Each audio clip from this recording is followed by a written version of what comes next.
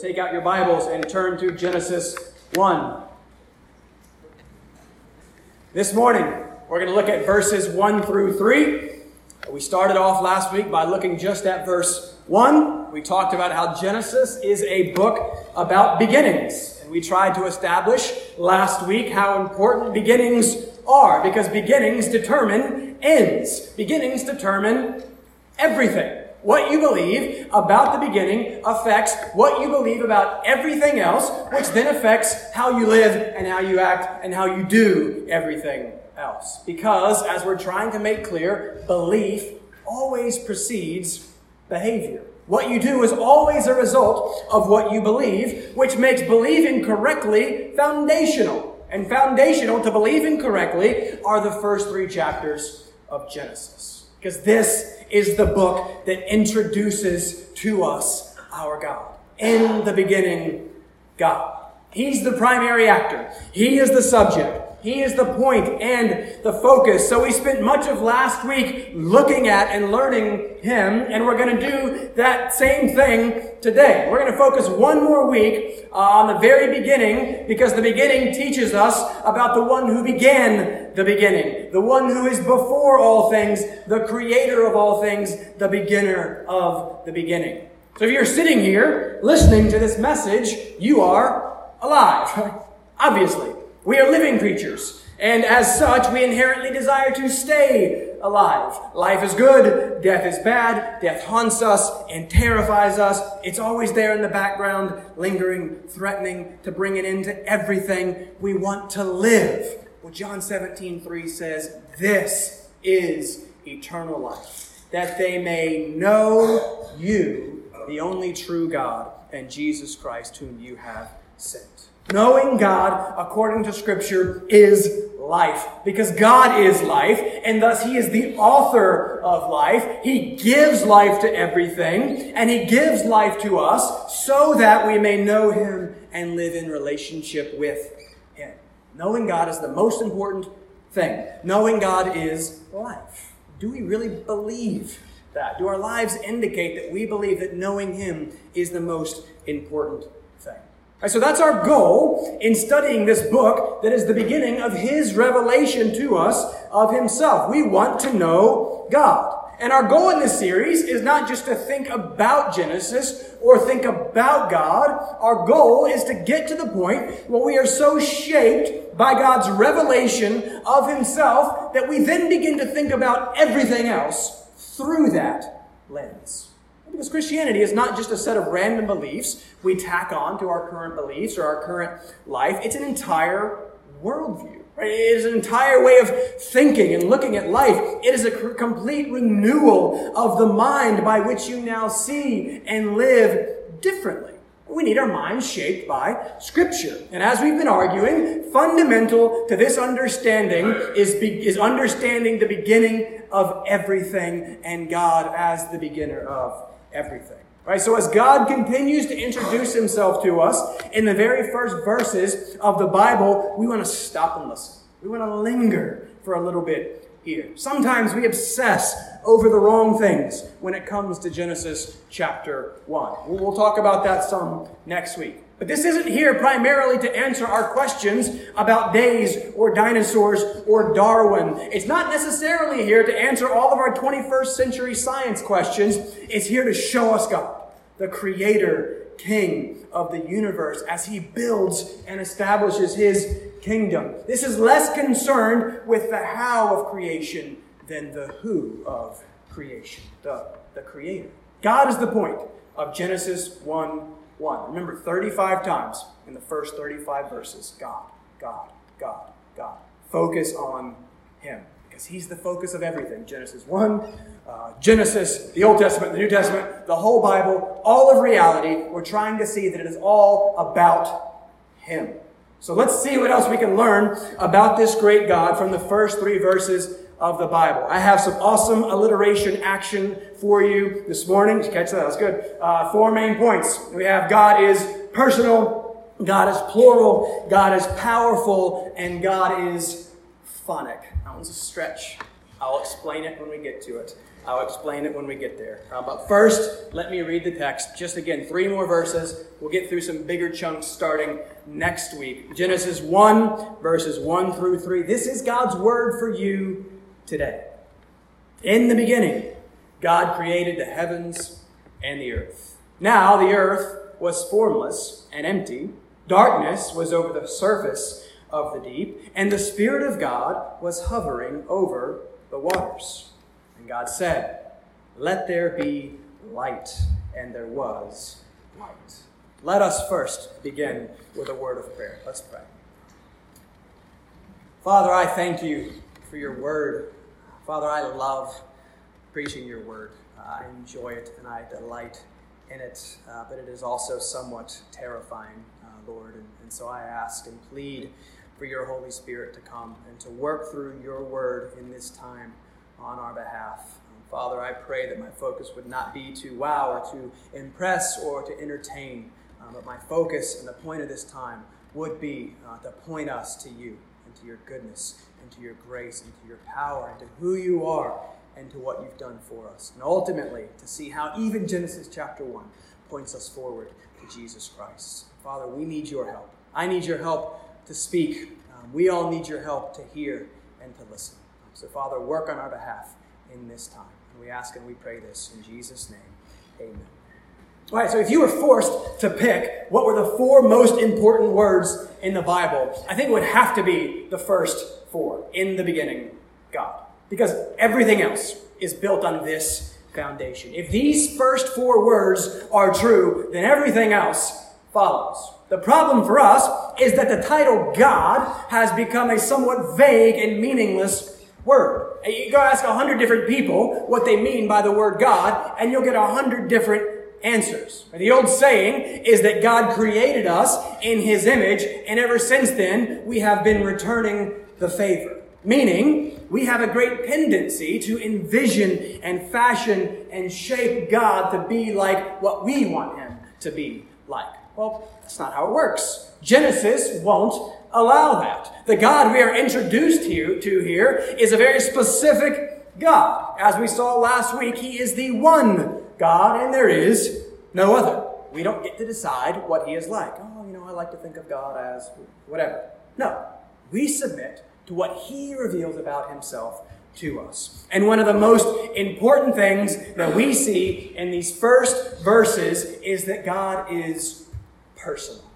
Now, this may seem obvious to us today because we've basically deified God to be little more than our buddy, my best friend Jesus. He's our own personal genie in the sky. But the fact that God is personal is a very big deal. One of the most important questions of any worldview, any system of belief, and one that depends on what you believe about the beginning, is the question of foundations. Right? Philosophers from the very beginning have been arguing over the question, well, what is the world really made of? What is the basic building block of reality? What is the simplest element to which everything else can be reduced? In the 6th century BC, Thales, he's sometimes said to be the first Greek philosopher, he argued that the world was made of water, right? The basic building block of reality was water. Then guys started arguing with him. Heraclitus said, no, it's fire. Another guy said, no, it's air. And everyone's arguing, what is the world made of? Well, today, scientists and philosophers do the same thing. Most of them are materialists, and so they would argue that the world is made up of matter, atoms and protons and neutrons, quarks, gluons, or strings. I don't understand most of those things. No one really does. But the argument is, what is the fundamental substance? When we get to the very bedrock principle of the universe, what do we find? And it's here. Genesis 1:1. God. And he is personal. In the beginning, God. There's nothing before him. There's nothing behind him. There's nothing more foundational or fundamental. Before anything else, there was the personal God. Well, what do I mean by personal? Well, what is a person? Again, I don't mean a person in the exact same way that we are persons, but a person is one who can perform the actions of thinking and knowing and planning and doing and loving, creating and speaking and so on. So when we affirm that God is a person, we are saying that he is not a force When we say that God is a person, we are saying that he is not matter, he is a person, and thus he is a mind. Right? The big battle between theists and materialists or naturalists or atheists is this question: is it mind before matter, or is it matter before mind? What comes first? Or what is the world made of? Everyone around you in the world says that matter is all that exists. It is the most basic. Thus, through some process that no one understands, over the course of billions of years, somehow matter develops into mind, the minds and the consciousness that we have. But everyone else would say that matter is first. It is basic. But here, the biblical worldview, according to Genesis 1, affirms our silly motivational cliche: it's mind over matter, or it's mind before matter. Mind and personhood are foundational and basic. God is first. Okay, why does that all matter? Why do I not mind taking some of our precious time to dwell on this? What does this mean for us, that God is personal, that he is a mind, and that he is the one who starts all of this? Well, if God is personal and relational, and if I am created in his image, that means that my identity is irreducibly relational as well. I am not an island unto myself, but I am a small part of the continent of God's creation. And if God is a person, that gives great dignity to the very idea of personhood. If God is a person and he is the foundation of all of reality, and I am a person, well, then that gives me, a person, great dignity and great value. The human rights that everyone is so obsessed with today are rooted here in Genesis 1:1 and in the absolute personality of God. But if matter comes first, if we are just the next step in the evolutionary process, if we're just a random collection of atoms, then it's hard to make any real case for human dignity and equality. If you don't believe that, go read some of the works of the ethicist, a guy named Peter Singer. He used to be at Princeton. I think he's somewhere else now. But some of his stuff is really, really disturbing, but it's the logical conclusion of the worldview that we find ourselves surrounded by. He refers to believing in the dignity and value of human beings as speciesism, right? We're obsessed with the human species over all the other species, and he says that's wrong. He writes, a chimpanzee, a dog, or a pig, for instance, will have a higher degree of self-awareness and a greater capacity for meaningful relations with others than a severely retarded infant or someone in a state of senility. Since neither a newborn infant nor a fish or a senile older person is a person, the wrongness of killing such beings is not as great as the wrongness of killing a person. You see, this is the logical outworking of the materialist worldview. Right? If we're all just composed of the same things that animals are composed of, well, there's really no inherent human dignity, no value. Abortion, great. He argues for pushing abortion post-womb until the child is officially a person at age 1 or 2 or 3 or whatever that age is. He argues strongly for euthanasia of older people and mentally handicapped people because he has no concept of personhood. That's why it matters that the first thing we're seeing here, that before all that exists, we see that God is a person, right? We need his personhood. If mind comes first, and a person that is not just a person, but God, who later reveals himself to be merciful and gracious, slow to anger and abounding in steadfast love and faithfulness, keeping steadfast love for thousands, forgiving iniquity and transgression and sin, right? That is what? That is the who, that is the bedrock, that is the foundation of all of reality. God is persistently personal. He is resolutely relational. Right? He is a relational God. We'll see this in a couple weeks when we get to it, but some people will try to argue that the account of Genesis 1 and the account of Genesis 2 conflict with each other. It's not true. They're actually beautifully complementary. In Genesis 1, we're introduced to God. You see G-O-D, God. In the English, remember the Hebrew behind that is Elohim. Every single time in Genesis 1, all the way through to the first couple chapters of Genesis 2. Indicating, again, his his sovereignty, his majesty. He's the creator king of the universe in all of his majestic transcendence. He is God Elohim.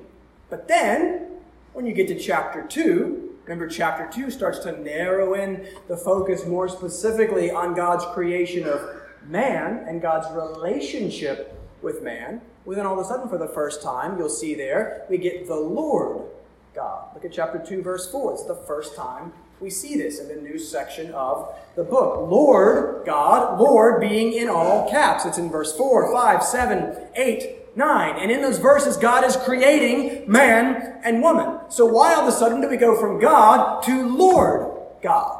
Well, because Lord in our English Bibles and the all caps is a bad translation. I'm still waiting for someone, a publisher, to be bold enough to translate the Old Testament in the way that it should be translated. Because in Hebrew, the word is not Lord. The word is Yahweh. Whenever you see Lord in all caps, it is Jehovah, or it is Yahweh, or however you want to pronounce it. It's not the title Lord, but it is God's personal name. His personal covenantal name. When the focus becomes on God in relationship with mankind, we go from Elohim to Yahweh. Not only is he transcendent, but he is immanent. Not only is he the creator king of the universe, but he is the covenantal Yahweh of his people. The God who creates is also the God who relates. We can know this God. We were created specifically to know this God. We can be in relationship with him. We were created specifically to be in relationship with him. God is personal. But we've got to unpack that further. So let's do that by going on to our next point. Number 2. God is plural. Now, if heresy alarms are going off in your head, that's fine, that's good. Because the wording is potentially problematic. I almost didn't use this title, but I decided to stick with it because it's a very important point. But let me make sure I'm clear. Plus, it's literally true. Remember in verse 1, the Hebrew word for God is Elohim, and it is a plural noun. So technically, God is plural because the word God is plural. But I want to clarify what I mean by saying that God is plural. Because one of the key points that we looked at for much of our time last week is that God is one.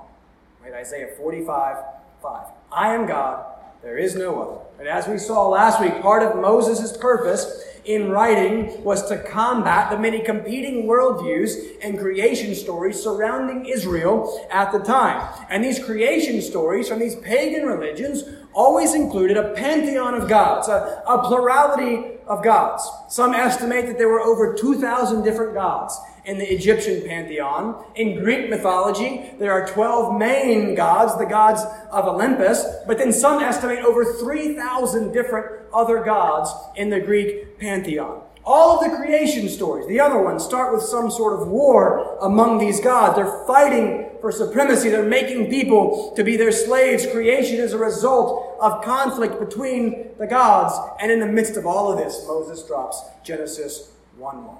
In the beginning, God. Only one. No war, no conflict, no other competing gods. One God. So what in the world then do I mean by God is plural? Well, let's look at verse 2. Let's move on to verse 2. Skip the first part of verse 2, actually. It's fascinating. We'll come back to that in a second. Let's look at the end of verse 2. The end of verse 2 reads, "And the Spirit of God was hovering over the face of the waters." Again, we're now only 2 verses into the whole Bible. Verse 1, God creates everything. Verse 2, the Spirit of God hovers. There seems to be some sort of distinction here between God, 1, and the Spirit of God, verse 2. The Hebrew word for spirit is ruach. I can't do the cool guttural thing, but that word can also be translated wind or breath. So some have tried to make the case, well, this should just mean the wind of God was hovering over the water. But the fact that in the Hebrew it's ruach, Elohim, it's spirit and God together proves otherwise. Because every other time in the whole Old Testament that we have these 2 words together, it means the Spirit of God. So it means the same thing here in verse 2 as well. So we have God, verse 1, is this plural Elohim word describing him. Then we have the Spirit of God in verse 2, implying, well, what's going on here? Who exactly is this Spirit? Well, now jump down and let's cheat ahead to verse 26. We'll get to this verse in 2 weeks. Verse 26, in the midst of creation, we're on the 6th day, we read in verse 26, and God, Elohim, said, let us make man in our image after our likeness. So God says, let us. Now some will say, well, he's talking to the angels, or he's talking to the heavenly council, whoever that may be. And this tells us nothing about the plurality, the Trinitarian nature of our God, but I disagree. Notice that he says, let us make man in our image. Then verse 27 says, so God created man in his own image.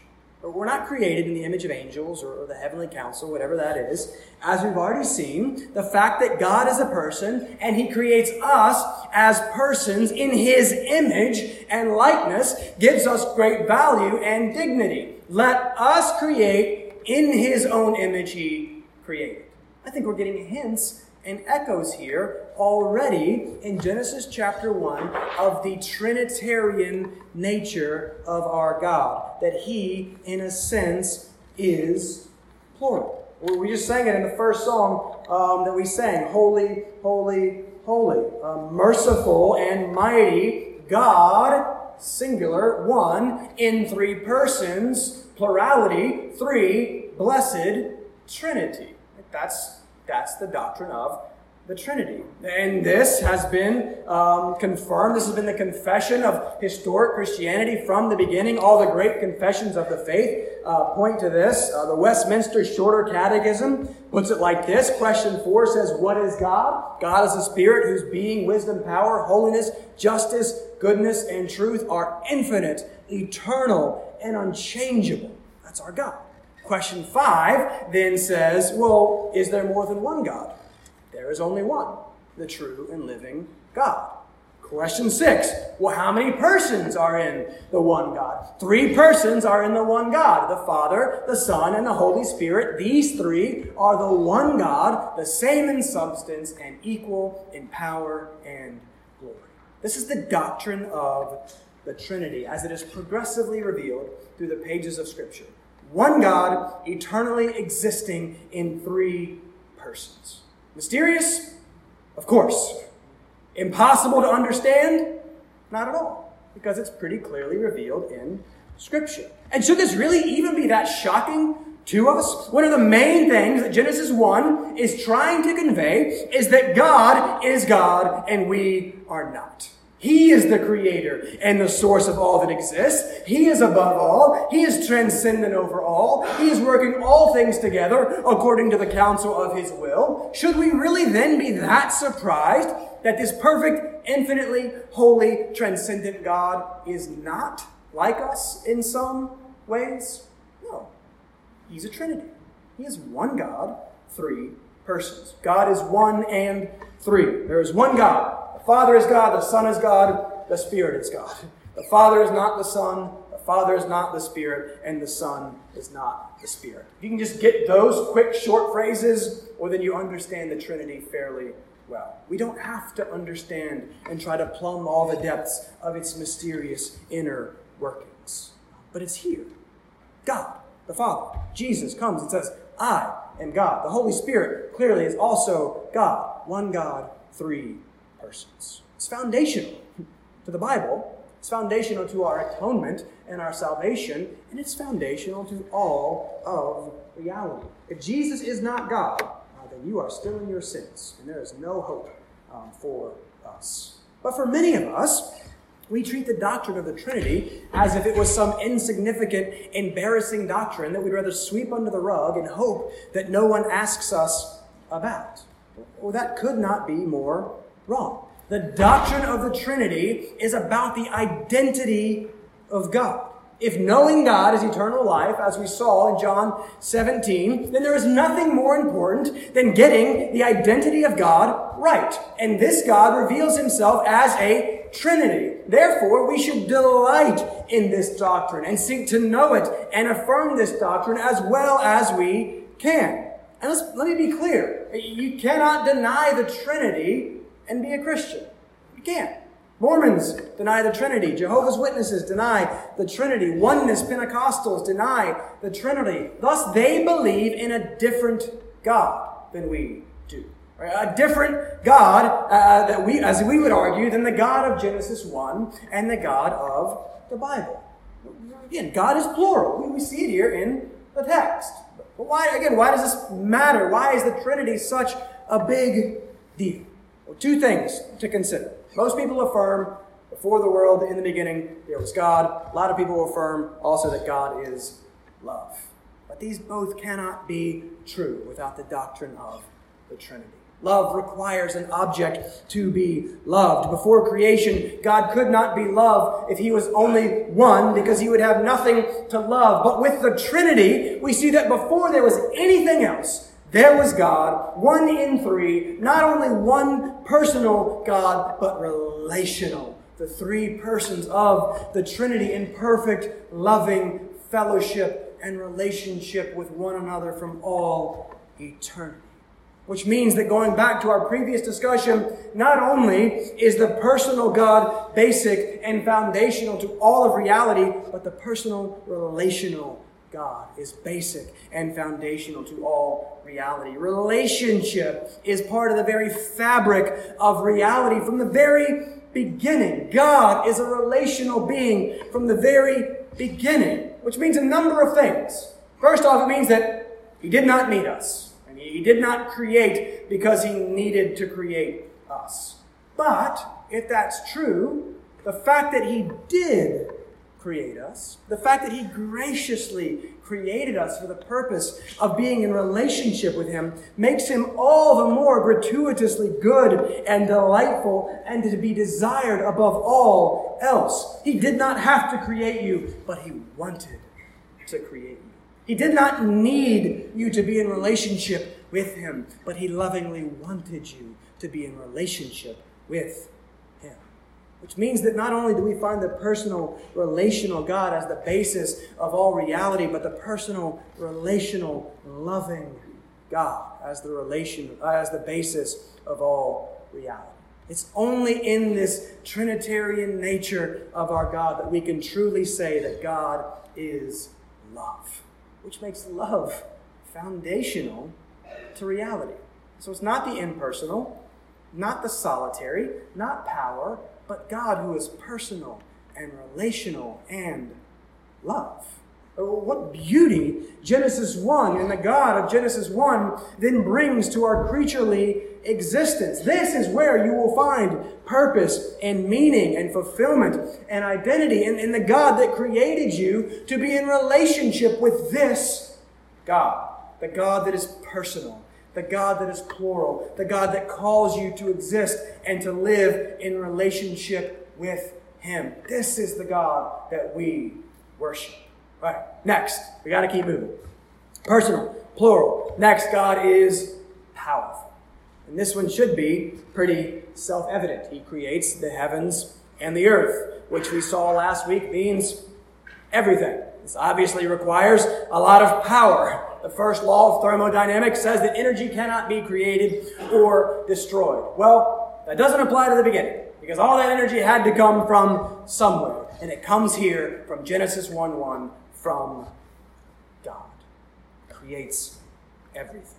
I was reading today, earlier this week, I was reading this physicist, because I don't understand physics. So I was reading and trying to understand a few things. He was talking about energy.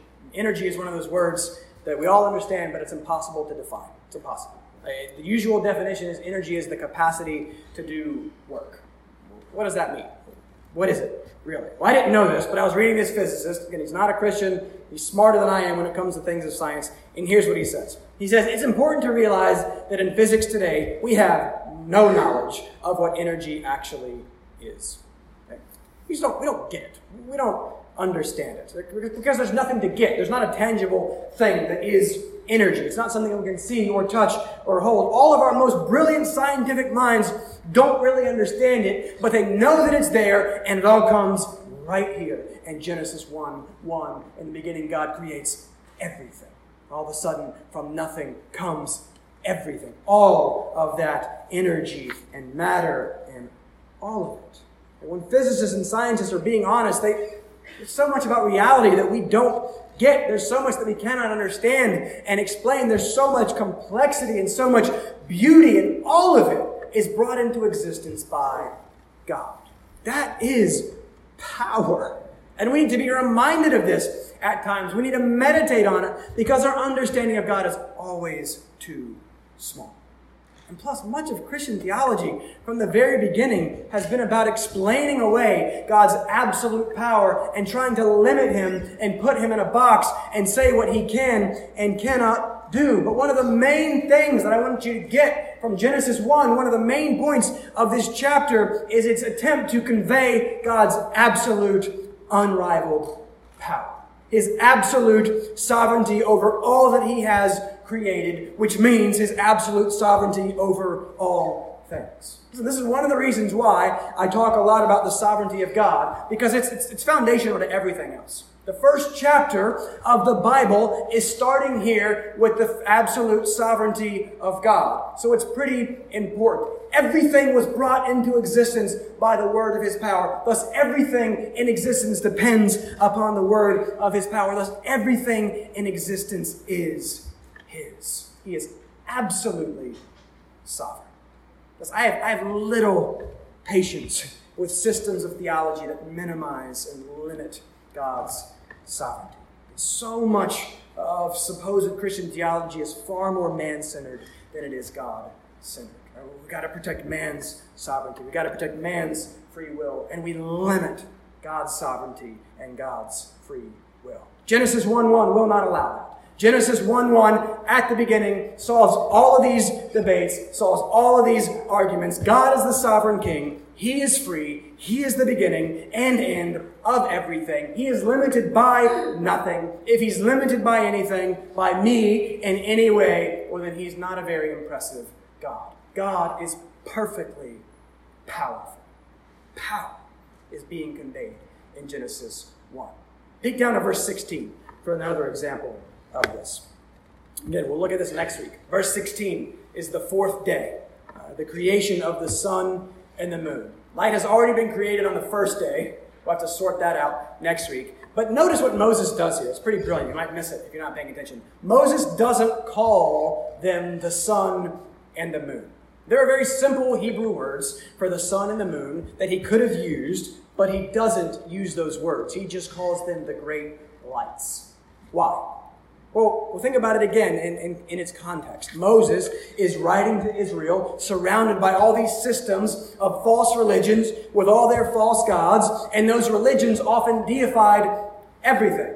And so in Egypt, Ra was the sun god, and he was the most important and most powerful because you look around and, well, the sun, that's the biggest and most powerful thing. That's Ra, that must be God. And this, again, the sun and the moon are not just planetary bodies. They were persons. They were gods to be worshipped in all of these other religions. So here, in refusing to name them, Moses is demoting them, and he is insulting them. Hey, you know those two big, great things in the sky that you worship? God made those.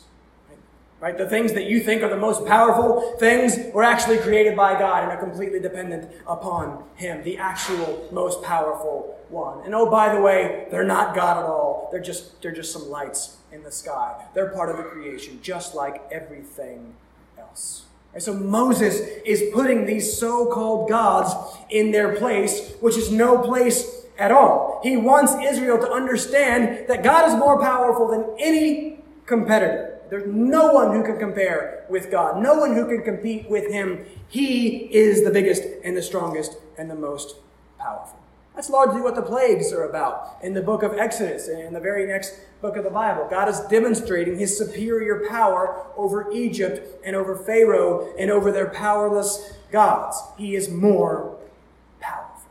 That's what you need to get from this chapter. The suns are not gods. It's just a sun.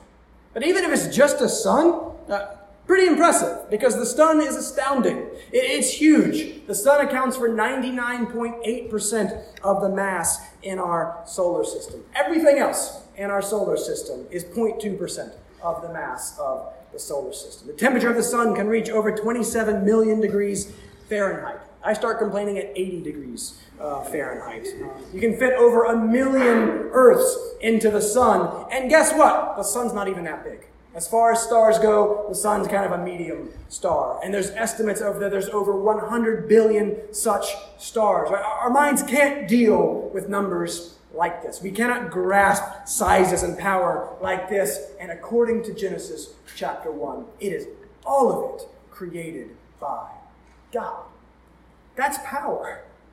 And that's further confirmed by verse 2. Let's finally get to verse 2. We got to figure this out. Look at verse 2. You're going to have to help me, because I don't know the answer. Verse 1, God creates the heavens and the earth.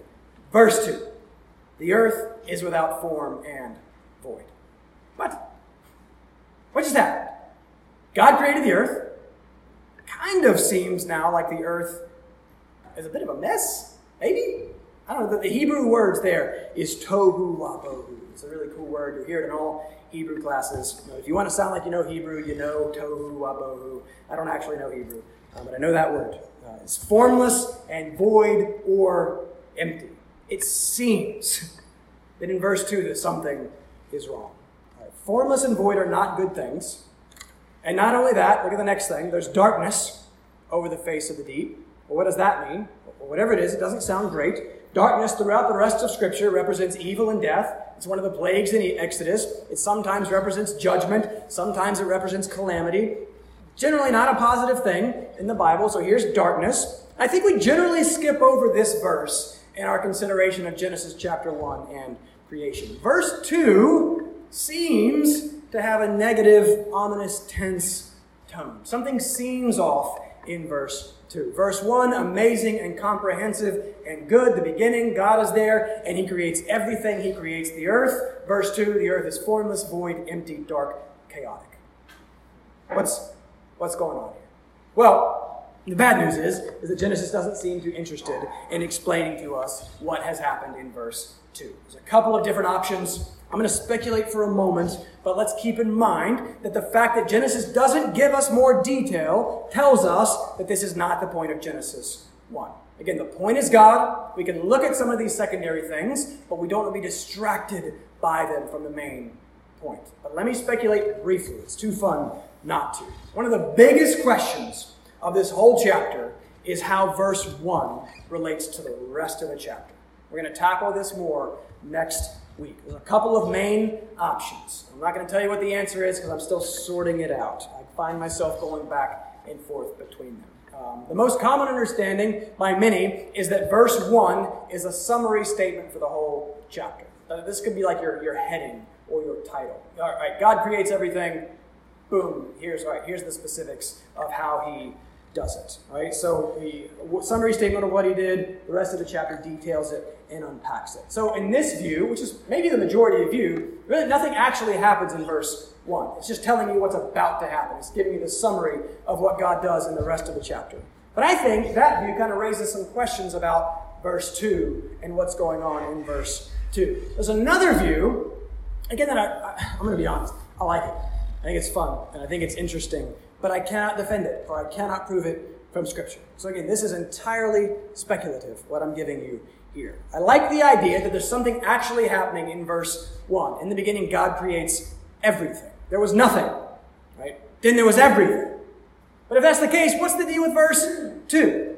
Well, remember that everything includes everything. They're pretty brilliant, right? So at some point in the course of creation, somewhere in these first couple of verses, God also creates the spiritual realm and the spiritual beings that occupied that realm. We're not doing anything about their creation in Genesis 1, but we know that they were created somewhere in here because only God is uncreated and eternal. Somewhere in this process, God creates angels. And then by chapter 3, something has gone terribly wrong. And we're introduced to Satan. And he is not good. And we're not told how he got not good. But some people speculate, again, some people speculate that verse 2 is a result of the fall of Satan.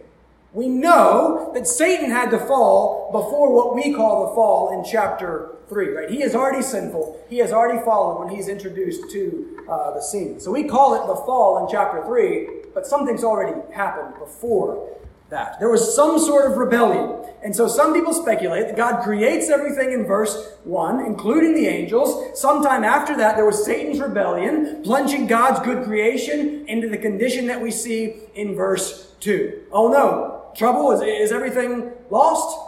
Not at all, because God is powerful. And at the end of the verse, we see the Spirit of God hovering. Right? There's a foreshadowing. Look, darkness, emptiness, bad stuff. The Spirit of God is still there. There's formlessness. There are all these things, but there's still the Spirit. And something is about to happen. And then boom, verse 3, there was darkness, now there is light. God is powerful. Even Satan cannot thwart and cannot stop him. And so he begins to form and fashion the earth anew in verse 3. So again, it's a fun idea. It's fun to speculate, but it's impossible to be dogmatic about it. The text simply isn't clear. So again, we don't know exactly why things are in the state that they are in verse 2. We'll talk about this more next week. And it's also possible that I'm just reading the verse 2 negatively. It could simply be that God brings everything to existence in verse 1, and he brings it into existence in an unfinished, unformed state that we see in verse 2, and then starting in verse 3, he begins his work of forming it and filling it. So we'll sort some of this out more next week, but the point in all of these possibilities or options is that his great power is absolutely evident.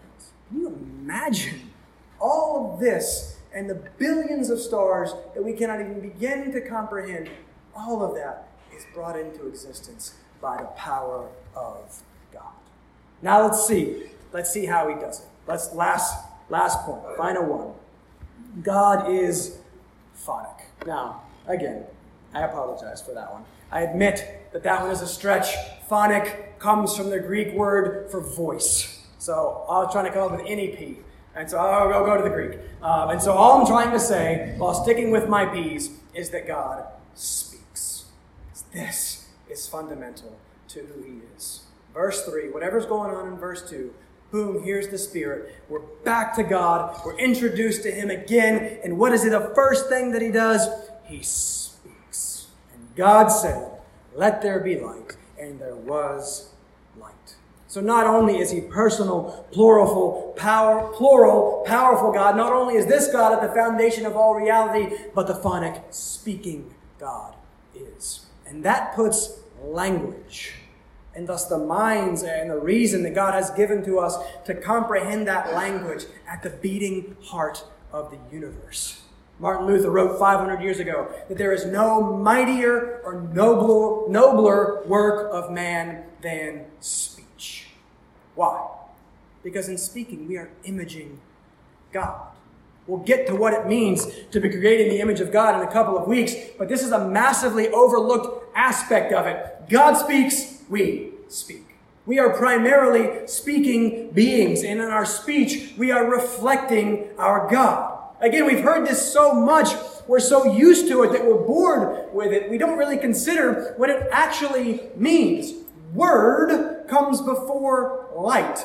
Word comes before everything. Word brings everything to existence. Word is the foundation of existence. I was trying to explain this to Emma the other day, and it didn't work. But in a very real sense, the world is made of words.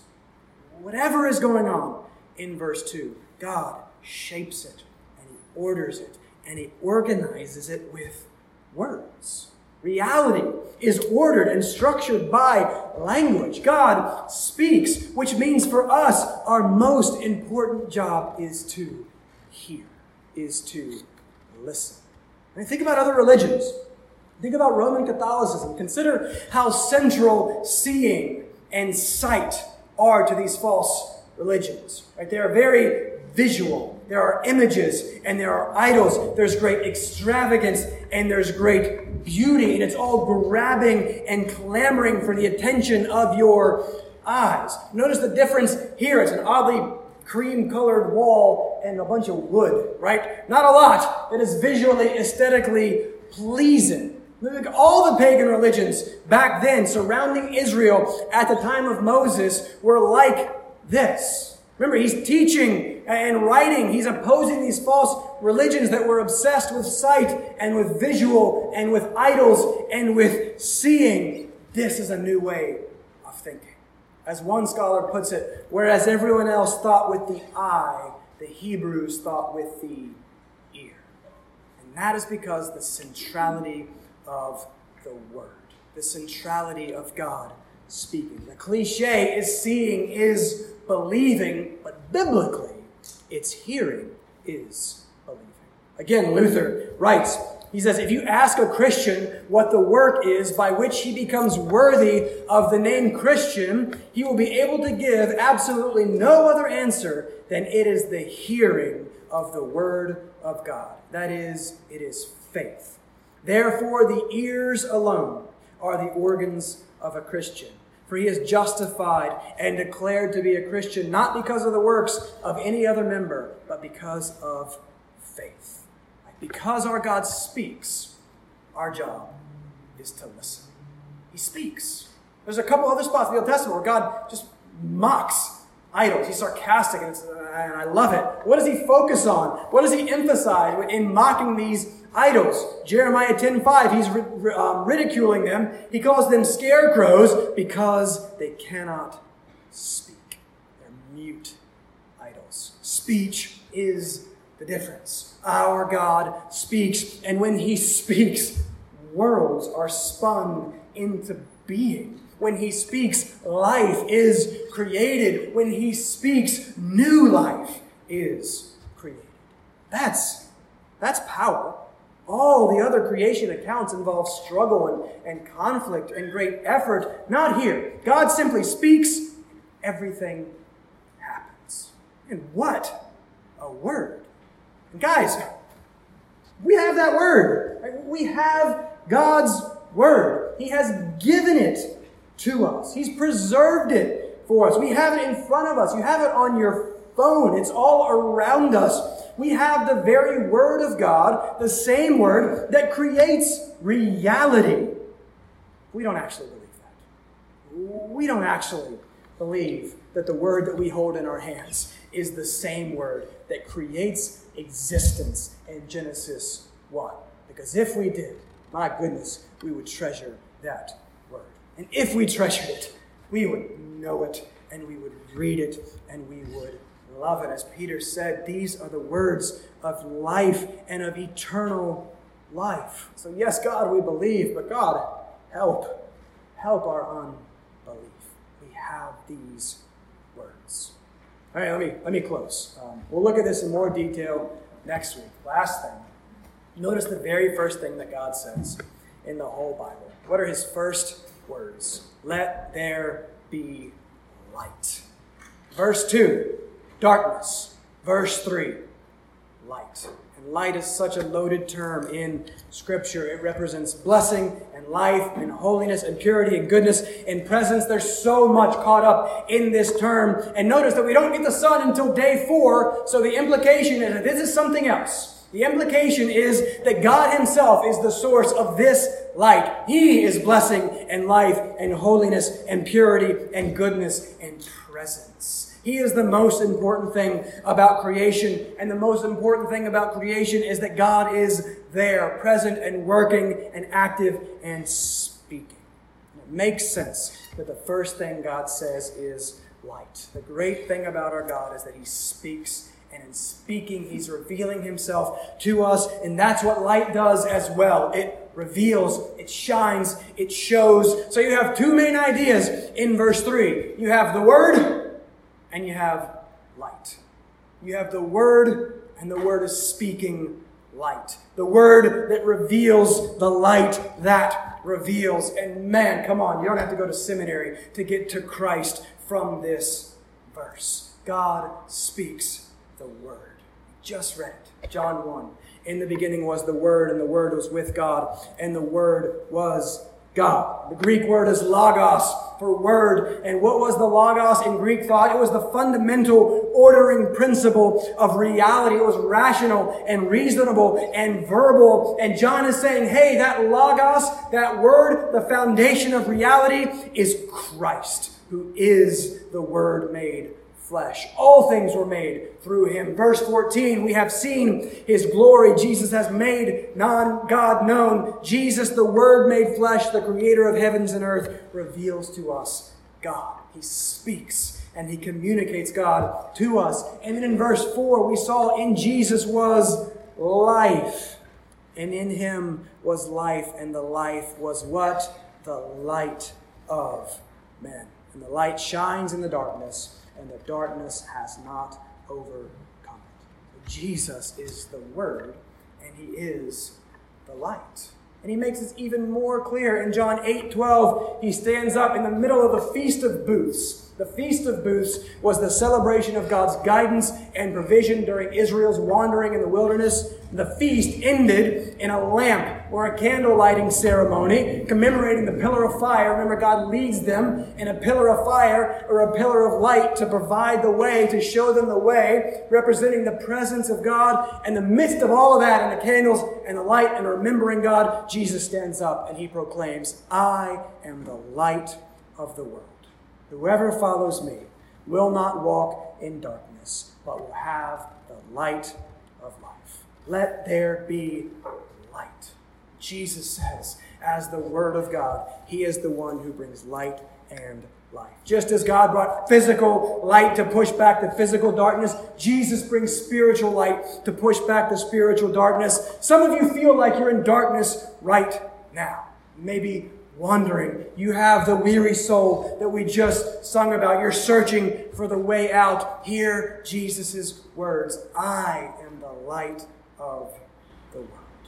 We plunged ourselves into darkness by our sin. God sent his Son to bring us light and life by taking on that sin, by submitting himself to that darkness and dying our death for us, and then defeating that darkness by rising again from the dead as the light of the world in the light of our lives. Jesus, the light, is cast into the darkness so that you can be brought out of the darkness into light.